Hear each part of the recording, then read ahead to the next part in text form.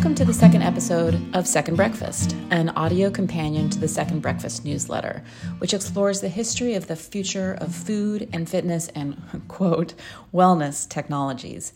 Here on the podcast, we look at our own stories of our bodies in motion and at rest. Today's guest is Lee Skallerup Bessette, Assistant Director for Digital Learning at the Center for New Designs for Learning and Scholarship at Georgetown University, where she specializes in technology and pedagogy and collaborative learning. And I know, I said I was done with ed tech, but I hope that if we adjust the lens slightly, we can see not only the ways in which the stories about tech shape our brains, but also shape our bodies. And we can look at the multitude of ways in which teaching and coaching work or fail to work in our day-to-day lives.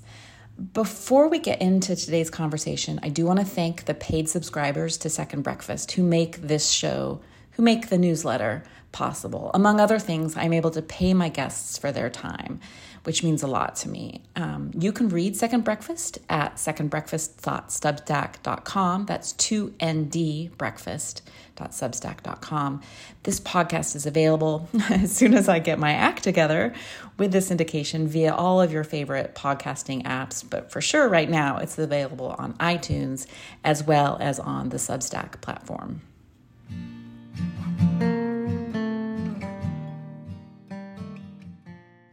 Yay. Okay. So honestly, when I started this whole project, the whole Second Breakfast idea, I knew I wanted to talk to you about it because I just have so many thoughts and unformed ideas about how coaching relates to and doesn't relate to teaching.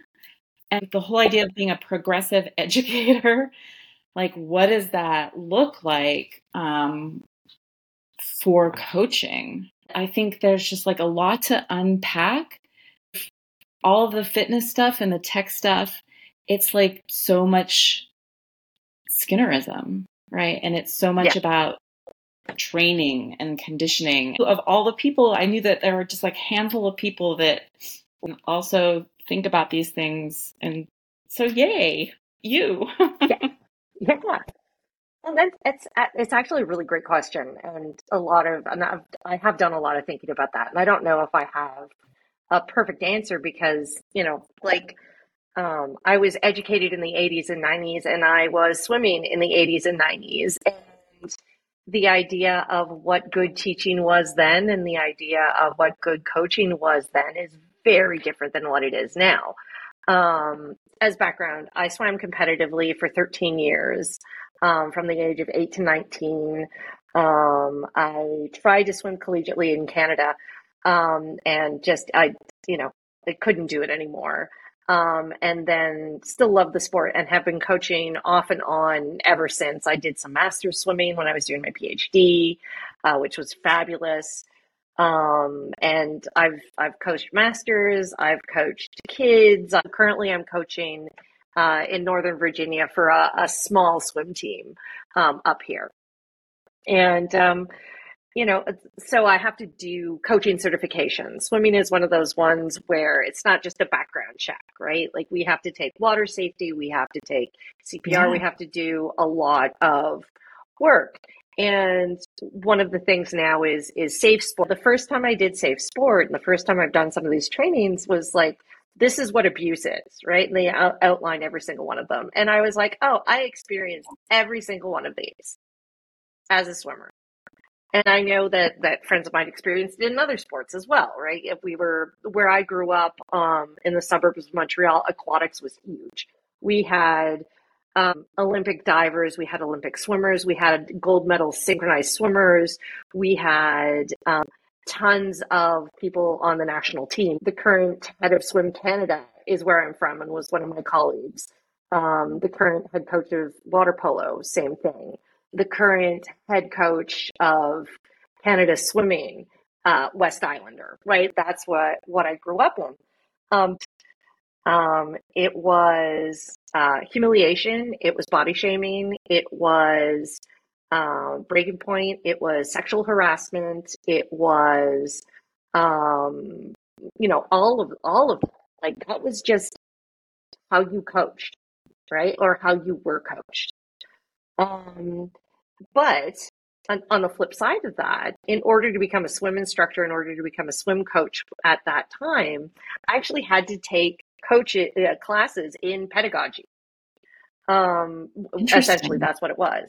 Yeah, no, I mean, we had to learn how to give good feedback for swimming lessons, how to organize a class. What do you do for 30 minutes with different swimmers of different levels? There are skills you need to teach them, and here's how you build skills, and here's how you deal with different age groups and different levels, and not overloading, and all of those kinds of things. And then so when I went into a classroom situation as a PhD student, I'd never had any pedagogy courses, but I learned all this stuff from teaching swimming and taking these lessons, 5, 6, 7 years earlier, and was like, oh, okay, well, here's how I plan a 50-minute session. Here's how I adjust my expectations. Here's how I build. But I was still in lecture mode because that's how I had been taught. And it wasn't until, I'm, I may have been coached horribly, but I, as a swimmer, wanted to create the team environment where people wanted to come to practice. And so, and there's lots of reasons for that. More personally, it was because I made swim team my family, basically. And I was like, what is the family I want to be in? What is the kind of team I want to be on? And I worked really hard to make sure everybody was included, to make sure that the swimmers felt supported, even if we had just been treated like shit by our coach, right? Now we would call it gaslighting. I refuse to gaslight, right? Like I would acknowledge that, like, yeah, that was a shitty thing. And, it wasn't perfect because I'm 15, but, and I fucked up as much as I did well as a 15-year-old trying to be like, I'm trying to create this positive, inclusive environment. Because we were a small team, we were a small fish in a big pond. And so in a lot of cases, by the end of my career on the swim team, we were getting swimmers coming back to swim who had burnt out from other teams because we had that reputation of being the least bad. And part of that was very as purposeful as a 15 or 16-year-old can be about something. I would organize team outings. We would crash at my dad's place after Saturday morning practice to watch movies. We would make sure that, everybody cheered for everybody else at swim meets. We made sure that, we didn't care what size you were. We didn't care how fast you were. Everybody was welcome on our team, and everybody was a valuable member of our team.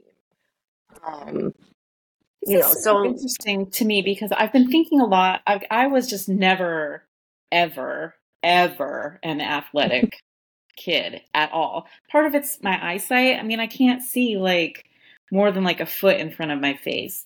But swimming was something that I always really enjoyed. Got much better once I was in middle school and I got contacts and I could wear goggles. Yes. But swimming Yeah. was never a sport that frightened me, even when I couldn't see in the pool. And now that you're talking about this, I mean, it was so different than my experiences in PE. And part of that is that swimming lessons, I mean, any kind of lesson as like extracurricular thing, your parents are paying for it. There's a different kind of investment, literally, in the children. It's a smaller setting. There's never 35 kids in the swim.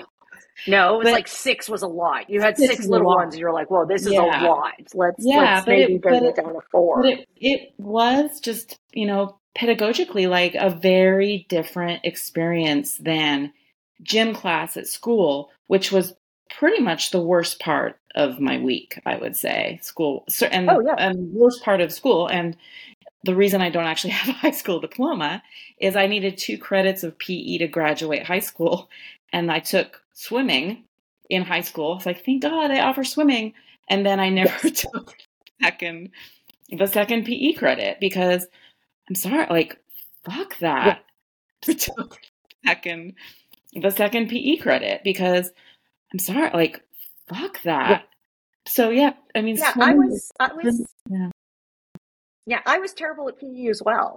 Like, I am the most awkward person on land, which is actually kind of funny where um, I later was diagnosed with ADHD, and it is very common for people with ADHD to have bad proprioception, like body Yeah. knowledge. And like even now, I walk into walls, I misjudge where door frames are, I have no sense of balance and fall over really easily. Um, and I would I was a distance swimmer. I was working out 30 hours a week between weight training and swimming and other kinds of cross training that we would be doing on dry land, as we called it. And I could barely pass any of the PE, the beat the beep as we call it, which they still do. Shocks me. The pacer test they call it, we called it beat the beep. I couldn't do it. We bought a house when I was very young or very small that had a pool in the back. It was not uncommon for where we lived, and so my mom was just like, she's got to learn to swim. Right? Like this is not like, we're not expecting anything from this. This is just, we go to the lake, we have a pool, you need to know how to swim. And all right, and whatever. And I because we were such a hotbed for aquatics and for swimming, we actually had an opportunity to not do like those Red Cross ones, which was part life-saving, part like elementary backstroke and side stroke and like just like weirdness. It's we had Clifford Berry, who is a huge name in Canadian swimming and just swimming in general, had just moved to the area and introduced the Olympic way, as they called it. So it was very much focused on strokes and all of that kind of stuff. And, that's what she signed me up for. And I took to it. And they were like, she is a prodigious swimmer. She is amazing. She's going to be a really good swimmer. You need to sign her up for swim team. And I loved it, right? I loved it. On the flip side of that, because I was seen as this like natural swimmer, and combined with the poor proprioception, is that I didn't progress very much because it was just like, oh, she can swim, so make her swim. And so it made me swim. And there was and then when I did get stroke correction, I didn't understand it. I could do, and again, it's that body awareness and realizing this after the fact has also really informed how I teach in terms of that progressiveness, is that not everyone's going to get it. But when I'm swimming, they were like, engage your core. And I'd be like, I don't know what that means, right? Like a sit up, like this is not, I'm like this in the water, not like this. And you can't see this because it's a podcast, but like I'm stretched out in the water lengthwise. And for me, engaging my core is to make myself smaller, scrunched up, because that's how you engage it. And so it was, just being told the same message over and over again. Engage your core, make a high catch.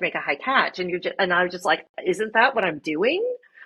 And so very much something that's informed me now is, and I only realized I was doing it wrong when I became a master swimmer. I was like, oh, that's what it meant. Oh, that's what we were talking about. But no one tried to explain it to me any differently.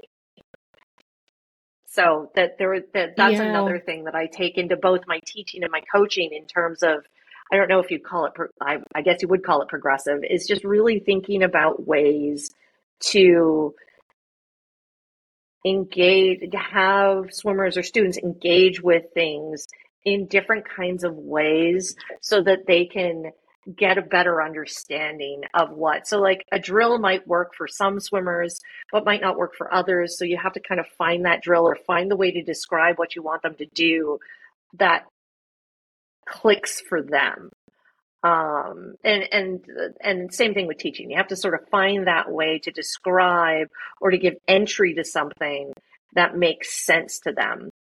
And also just, another one is that, you know what, it's okay if you're not an Olympian.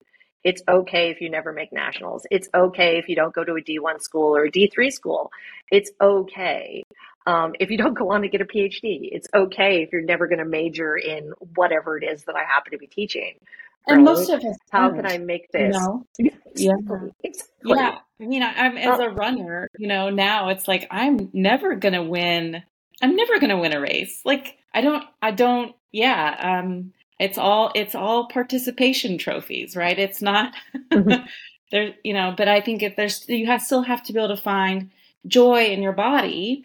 But also I think for me, it's like the joy in the improvement and joy in the practice, and also figuring out what my body can do. And I don't know that you can actually do that if the coaching is toxic, right? You can't actually uncover your own strength if you're being told that, you're not good enough, you're not thin enough, Yeah. Yeah, and that was, that's it. That was always a huge component, and it's really funny, not funny, haha, but I was probably the least negatively impacted by it. And again, I think that has something to do with my neurodivergence, but also the fact that I love to eat so much, but may also be a part of my neurodivergence, because ADHD means you don't have enough dopamine. And one good way to get a dopamine hit is to eat good food. And swimmers are also notoriously always hungry. Like, we're always hungry. Swimmers can out eat just about anyone. And, because I was getting those messages, I was getting those messages at swimming. I was getting those messages, from the media. I was getting those messages in high school. I was even getting, those messages, at home. And yet I almost stubbornly was like, just refused. I was just like, no, I'm just going to keep eating. Like, you tell me to eat less, I'm just going to eat more, which is probably also not healthy, but because I was swimming, I could get away with it. Now, once I stopped swimming, it was a little more problematic, because I'd never learned how to really listen to my body. I never learned how to, differentiate. And again, having ADHD makes this extraordinarily difficult. We're bad at listening to our body in any way, shape, or form. Hunger, pain, tolerance, like just threshold. We'll just keep going. But again, like, there was no conversations around those things. And, so it became, it became a different kind of issue around food. Not a catastrophic one, thankfully. And I was really, I knew I was never going to be thin. My mother is very tall and very thin, and was a ballerina and a high jumper and a track athlete and a basketball player. And, to her credit, you know, I came out and was not any of those things. I was not tall, I was not thin, I was not graceful, I was not coordinated. And so she, when I expressed an interest in swimming, which she was doing to, just like you, I don't want you to drown. She was like, great, this is what you're going to do then. If this is what you want to do, she didn't try to force any of her activities on me. It was just like, you want to swim, swim. And if I'd said I'd wanted to dance, she would have signed me up for dance. If I'd said I'd wanted to play basketball for some bizarre reason, she would have, she signed me up for that. I mean, I tried soccer and I tried baseball because everybody did that. But like, at the end of the day, it was like, no, I'm going to swim. She's like, great, swim. So in that sense, it was good. So as a coach now, do you find yourself, I mean, how do you navigate, I think, the messages for your athletes now, but also how do you navigate the parental messages too? Because it's one, you've got to you have to help your athletes understand that they have to eat. Yep. Which I don't think is a message that girls in particular do not get the message that they need to eat.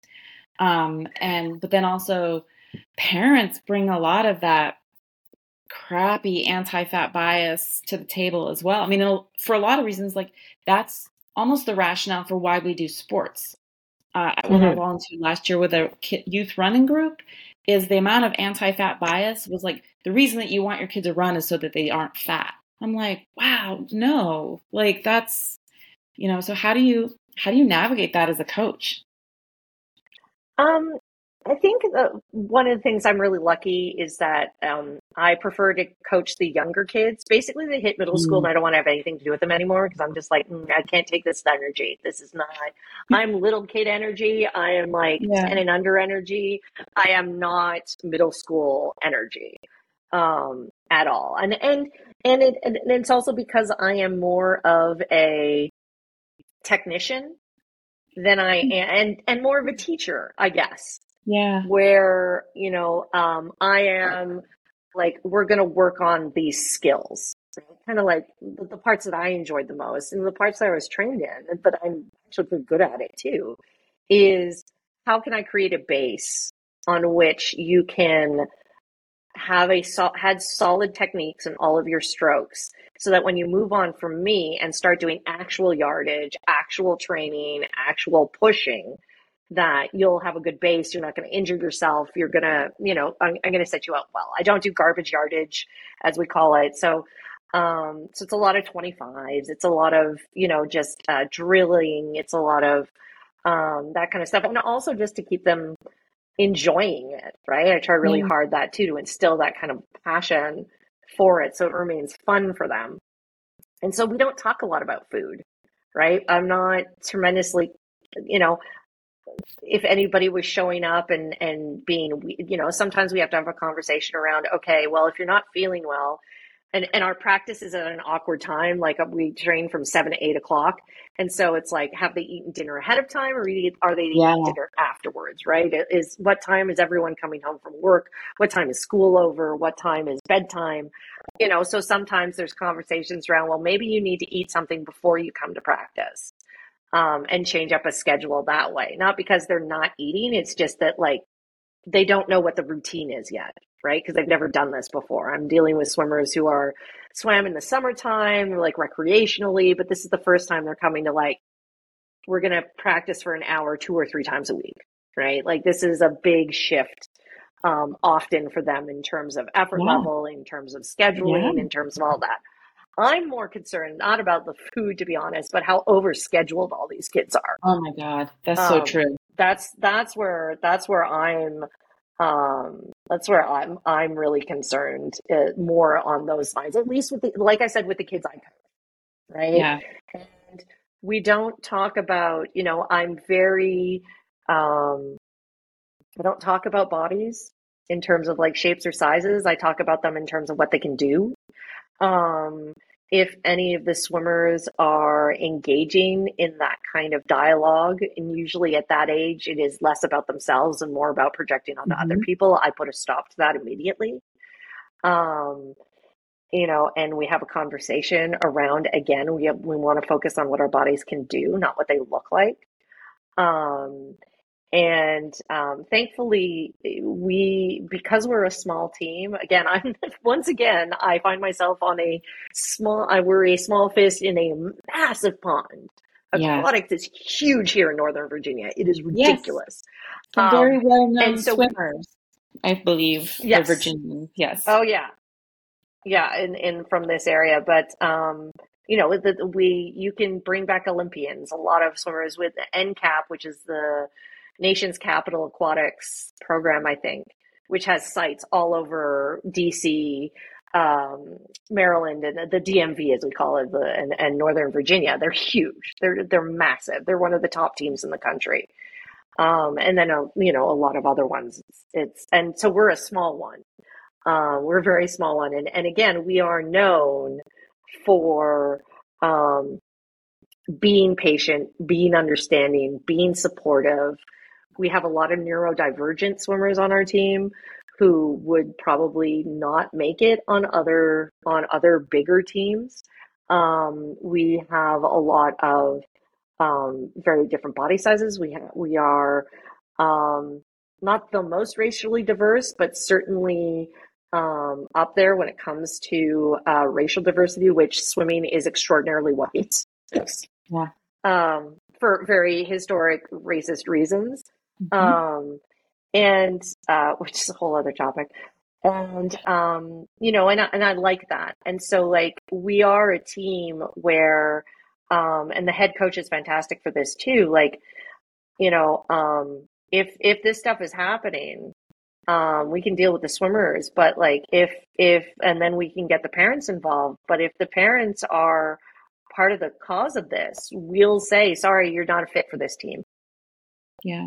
Not because you're not fast enough, not because you're not strong enough, not because you're not, but because you're not being a good teammate. And you are introducing toxic elements into our team and our team environment, and we're not going to put up with that. So it's really nice that we have a team where we are all moving in the same direction. We all agree on the philosophy. I think all the coaches, we were all the same kind of swimmer. We were like, we loved swimming. We were okay at it. I'm not going to say not very good at it. We were okay at it. But really, we loved the team. We loved the atmosphere. We loved being in the water. And that's why we still coach. Not because, and if we get great swimmers who go on and do fabulous things, wonderful. We're happy for them. But we're just as happy for everyone else on the team. Yeah. I think that, this is one of the things that can be so damaging is when we have these traumatic experiences as kids around physical activity. We sort of double down on like, well, I'm never gonna, not just physical activity, any kind of educational activity too. We double down like, well, I'm never gonna go to the gym ever again. I'm never gonna run, swim, whatever. And I think that it does real long-term damage to people's confidence and people's own understanding about their ability to do things. Yeah. So, and again, even like for me, like I said, like I never considered myself athletic. Like I was it's this weird, like I was a swimmer, not an athlete. Right. Which is a bizarre sort of differentiation to make. But like outside of the water, I'd have asthma attacks. My knees are wonky, so I can't really run. It hurts a lot. Like, and I've done very real physical damage to myself after all the overtraining I've done too, which makes other kinds of physical activity hard. But I was always terrible at running. As like all of it, just like in elementary school, everyone was a figure skater or a ballerina, except me.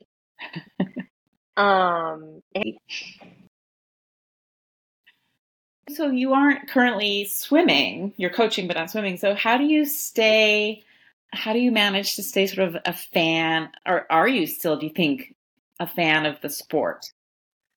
I am probably a bigger fan now than I was when I was a swimmer.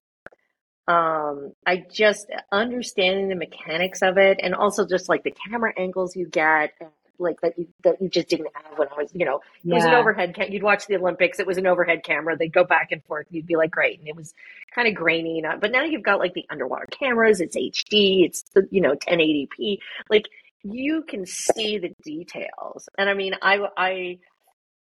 I would say, and it drives my family crazy because it's the Olympics, and I'm like, we're watching swimming, and they're like, oh God, really? And I would just be watching like Michael Phelps and watching his butterfly. It would make my heart hurt because to me it was so beautiful. It was so technically perfect and flawless that he made it look so easy. And if you've ever swam butterfly, you know that it is not easy. I've never It is learned a terribly hard stroke. Yeah, it's so hard, and it's body control, it's timing, it's strength, but it's also flexibility. Like it is the most physically challenging of the strokes. But if you get it right, it just works. And so like I can watch this and appreciate it and sit there and see like, okay, how are they doing this? Why are they doing this? You know, what's changed? What are the, looking at underwaters, how are they doing it? So I can really get into the finer details of what they're doing in their races to kind of understand like all of that like just all of that sort of detail oriented stuff. Like they're swimming fast and you watch Katie Ledecky and she's nobody else is in the screen with her during the 800 or the 1500, right? Like there's like here's Katie Ledecky and here's everybody else. They're a full 50 if not 75 behind her. She's just chugging along. And you look at her splits, you're just like, how do you even do that? How do you do that for 13 minutes? Um, so there's that appreciation, but then you can also, with social media, you can get so many more ideas about coaching and about training, and like I can't do breaststroke. Just physiology wise, I'm knock-kneed and they turn in, and that's exactly the opposite of what Yeah. you need to be able to do for breaststroke, which is to turn out. Um, and so like I understand it technically, but because I was never really able to do it physically very well, I have a really hard time then trying to explain it. And so like being able to find drills to be able to be like, oh, okay, here's a way that I can, or even I wish somebody had explained breaststroke to me this way, because maybe then it would have made sense. It clicks. Yeah. Something clicks. It's like, other than my kneecaps when I do it, that's why I don't do it. And so there's, one of the things actually circling back, here's my ADHD kicking in, circling back about that comment about food, or that comment about even like I was saying, people with ADHD are really bad at listening to their bodies, and we were never taught to do that. So that's actually the big lesson that I try to instill with my swimmers, right? Is differentiating, trying to give them language and the awareness of their bodies to be able to basically advocate for themselves. One thing about Michael Phelps in particular, I think, and just in general, I'm fascinated by the way in which sports help us have conversations, help us normal people have conversations. So Phelps has been really interesting, I think, for talking about mental health. And so do you have any thoughts on either like the mental health piece of swimming for you, or how, or, just the way in which these sports kind of help us move forward politically? So swimming is, despite being a team sport, an extraordinarily solitary activity. Yes. Like I can't swim by myself. I can't swim by myself anymore. Like I need to be on a team. And that's one of the reasons why I don't swim right now, is because I can't swim by myself, because it is quiet, which is nice, but also really hard. Yeah. Right. And it's only recently that you could, really pay a lot of money for a set of headphones that are on your bone to be able to listen to music, because Bluetooth doesn't work, right? And like everything was too bulky, and it's still out of that you could listen to music while you swim. And particularly if you're swimming over long distances, right? These sets are an hour long of just back and forth. That's why swimmers are very special people, because it's just back and forth and back and forth. And it's a line on the bottom of the pool, or it's a line on the ceiling that you just stare at. And it becomes very mechanical, because at a certain point, at a certain level, and even I was at that level, you take almost exactly the same amount of strokes per length, right? Per 25 yards or meters or 50. And so your body even knows without looking that it's time to do a flip turn, that it's time to, and so you can very easily go on autopilot. Yeah. And then what does your mind do? Well, it wanders. And sometimes that can be a good thing, but often that can be a bad thing, depending on, again, what is going on around you. All of that comes in. It's one of the things that I had a hard time doing was leaving stuff outside of the pool, I'd bring that all with me into the pool. And so because of that, because of, you don't always have to watch the ball. You don't always have to watch what everybody else is doing.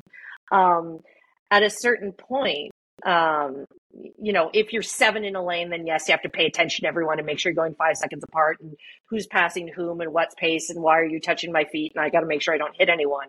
But like, if you're just like in a zone where it's like you and 1 or 2 other people in your lane and like, okay, we're going to do this set for the next 45 minutes.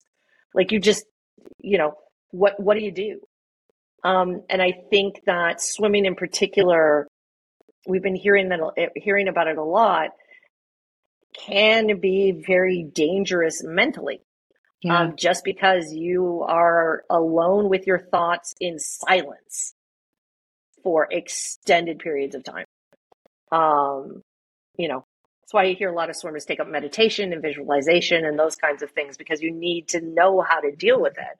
And we're only learning about these things now. So I think it's important that we talk about mental health. I am happy that bad coaches and bad actors in swimming are getting called out. Yes. I think at Cal in particular, I mean, Terry, the hero of the sport, somebody we all admired and aspired. And then, I am devastated for those swimmers who are on the off list, who developed eating disorders, who developed major depression, who, all of that kind of stuff. But I am so proud that they are calling the shit out now.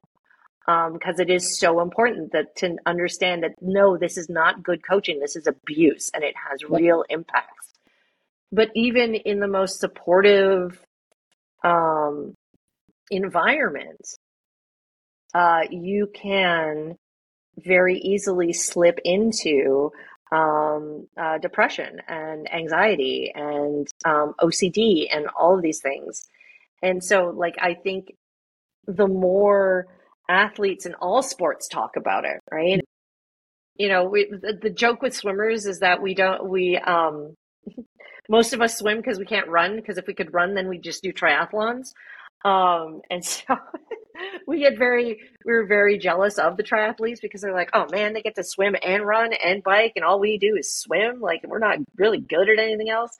And all these swimmers who are like, no, I took up running afterwards. I'm actually really fast at that too. And you're like, my knees hurt. I have to say, we are in the age group too of the most badass competitive athletes ever. Like the 50 to 54-year-old age group, masters women are just like so incredibly strong and fast. I mean, I feel like we have it over like the youngsters any day. So, but what's key is what we have for breakfast. So Lee. Yes. What's your breakfast situation look like? Definitely coffee. Amen. With almond milk. Usually 3 shots of espresso with some almond milk, either steamed or cold, depending on how I'm feeling. It got warm here again. Yes. And then I like protein. I really like protein in the morning, and so I'm a kind of eggs and meat kind of person. Where I can get some eggs together with some meats and some usually leftover meats from the night before, and just cook all that up and just have a big bowl of protein. I was never allowed sugary cereals growing up. Yeah, so my mom is British, and so breakfast, so the sugar cereal wasn't really part of it was very much a toast. We would have toast, and you could have Marmite, which I would not have. Marmite or jam on your toast, not even like a peanut butter situation. It was pretty much toast and an egg. Toast and an egg. Yes. Yeah. Yeah, but that was me growing up too. There was I'd go through phases. And I mean, because I couldn't eat before morning practice because it's 5 a.m. Yeah. And it's just like, if I choked anything down, it would be like, oh And it gosh, I just don't sits feel in so your good. gut. Your gut's like, I'm not ready for that. Yeah. Yeah. But then once you got out of morning practice, like I needed to have like a full on swimmer's breakfast. Like it was, give me eggs, give me bacon, give me toast, give me potatoes, give me coffee, give me juice, give Yeah. me, like just like give it, because you were so hungry after the fact. Um, yeah, but I don't need quite that much breakfast anymore. But I do like a good hot coffee and a pile of protein. Yeah. I'm a big protein person in the morning as well. Yeah. Listen, we've Yeah, recorded for an because hour. it's also how your body changes. Because like Yes. I'm just thinking of my husband where he can't do carbs in the morning anymore because it gives him atrocious heartburn the rest of the day. Ugh, that's sad. Yeah, yeah, it is. It is, and it took him a while. Again, this whole listening to your body thing as you age and change and all of that, where he just like for a long time was just like, ugh, but I love my whatever carb in the morning, Yeah. right? Like, I want my croissant, I want my bagel. And then he'd just be like, oh God, I feel terrible. And then finally he just had to say, no, I can't do this anymore, right? It's just, I might want it, but my body's like, screw you, buddy. Yeah, I know. This aging thing is very weird. Oh, God. I hate it. I love it. No. Actually, no, because it's fine. It's fine. Well, so here's what I've found about aging and my body. And part of this is also like um my own again neurodivergence is that like because I have bad proprioception, like you know how there's the saying that you'll nothing tastes as good as thin feels, that stupid saying. um I I literally don't know the difference in my own body.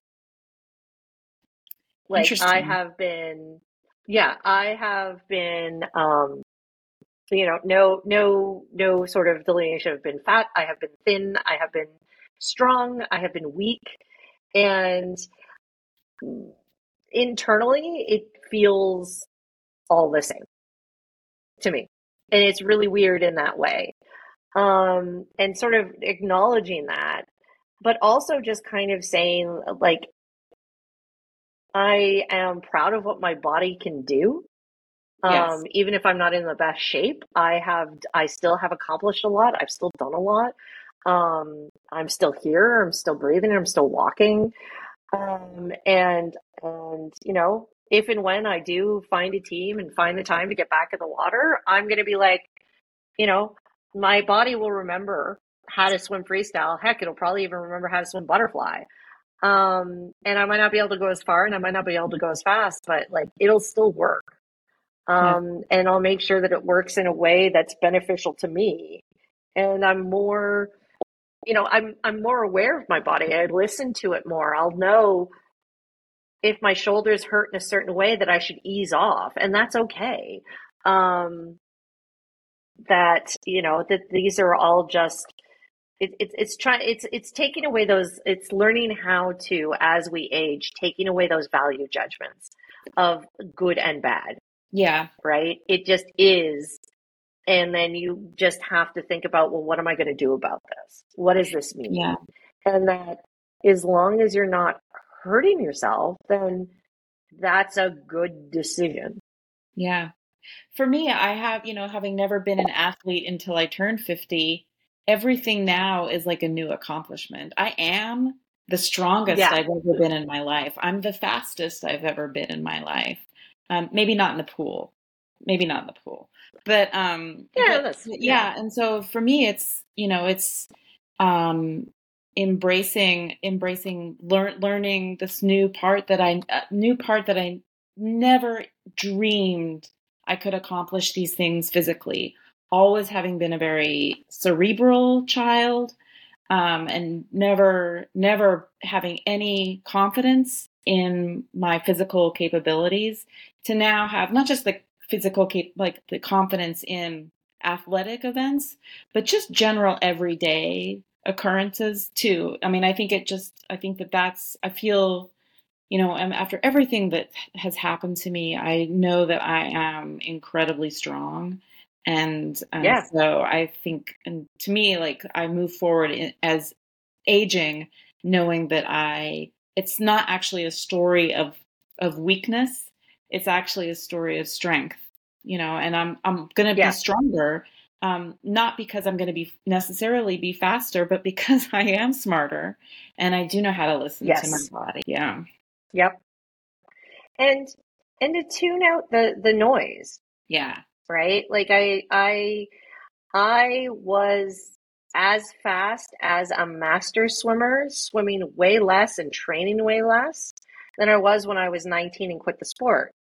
Mhm. Because I had really good coaching, and I learned how to swim smarter, as Yeah. opposed to just like mindlessly chugging along in the pool, Those where it empty was like, no, miles. we are Right? here. Yeah. Yeah, we're here for an hour, and here's how we maximize that hour, Yeah. right? And get the most during this hour. Yeah. Because we're all busy and we're old, and we probably can't train for 2.5 hours anymore because ouch. But that's okay. So let's figure out then the best way to do it. And I think that that's something that I've carried with me as well, is that it's just like there are different ways to go about these things. And if you can tune out the noise that tells you, and Mhm. again, this is coming to terms with my ADHD as well. If you can tune out the noise that tells you that that's not how you should be doing things, and just do things the way that makes sense and feel good, then you'll go a lot further. And I think that is hard fought wisdom, Yeah. that comes, unfortunately, in most cases, with age. Yeah. Yeah. Yeah. I mean, and I think that one of the funny things too is that there's so little research about postmenopausal athletes, that, like, I think Oh that God, we yeah. are we are able to tell and crack open new stories now, because the kind of way in which training is designed is for, college age men. And so I think that our Mm-hmm. capabilities are really they're not known. And so I think that, Yeah. people can say, well, the science says, and the science doesn't know anything. I think that I was talking to someone the other day, is I think they're realizing now that a lot of the things that we associated with old age was actually more associated with being inactive, and I think that if Yeah. you are able to retain activity, and sort of, it's not this, again, it's not this story that somehow you turn 30 and it's just, downhill from there. God forbid, you hit your 50s. And I think that we're going to be able to demonstrate that you can age and continue to have strong, joyful movement in your body. So hopefully. But also, like, accepting your own limitations. Like, everybody's like, well, you could just get up real early in the morning. You could go swim at 5:30. And I'm like, oh, I could, but I'm not. Yeah. Because Yeah, that exactly. does not bring me joy. Yeah. No, my body is like, you made me do this all through our teenage years. We are Yeah. never doing this again. This is a perfect place to end it. Thank you so much, Lee. I love that we can have had this conversation and move through all of these topics together: technology, teaching, coaching, swimming, flip turns, aging, protein for breakfast. I used to be able to say to people, you could point to people's Twitter handle, and perhaps Lee from @ReadyWriting on the social media formerly known as Twitter.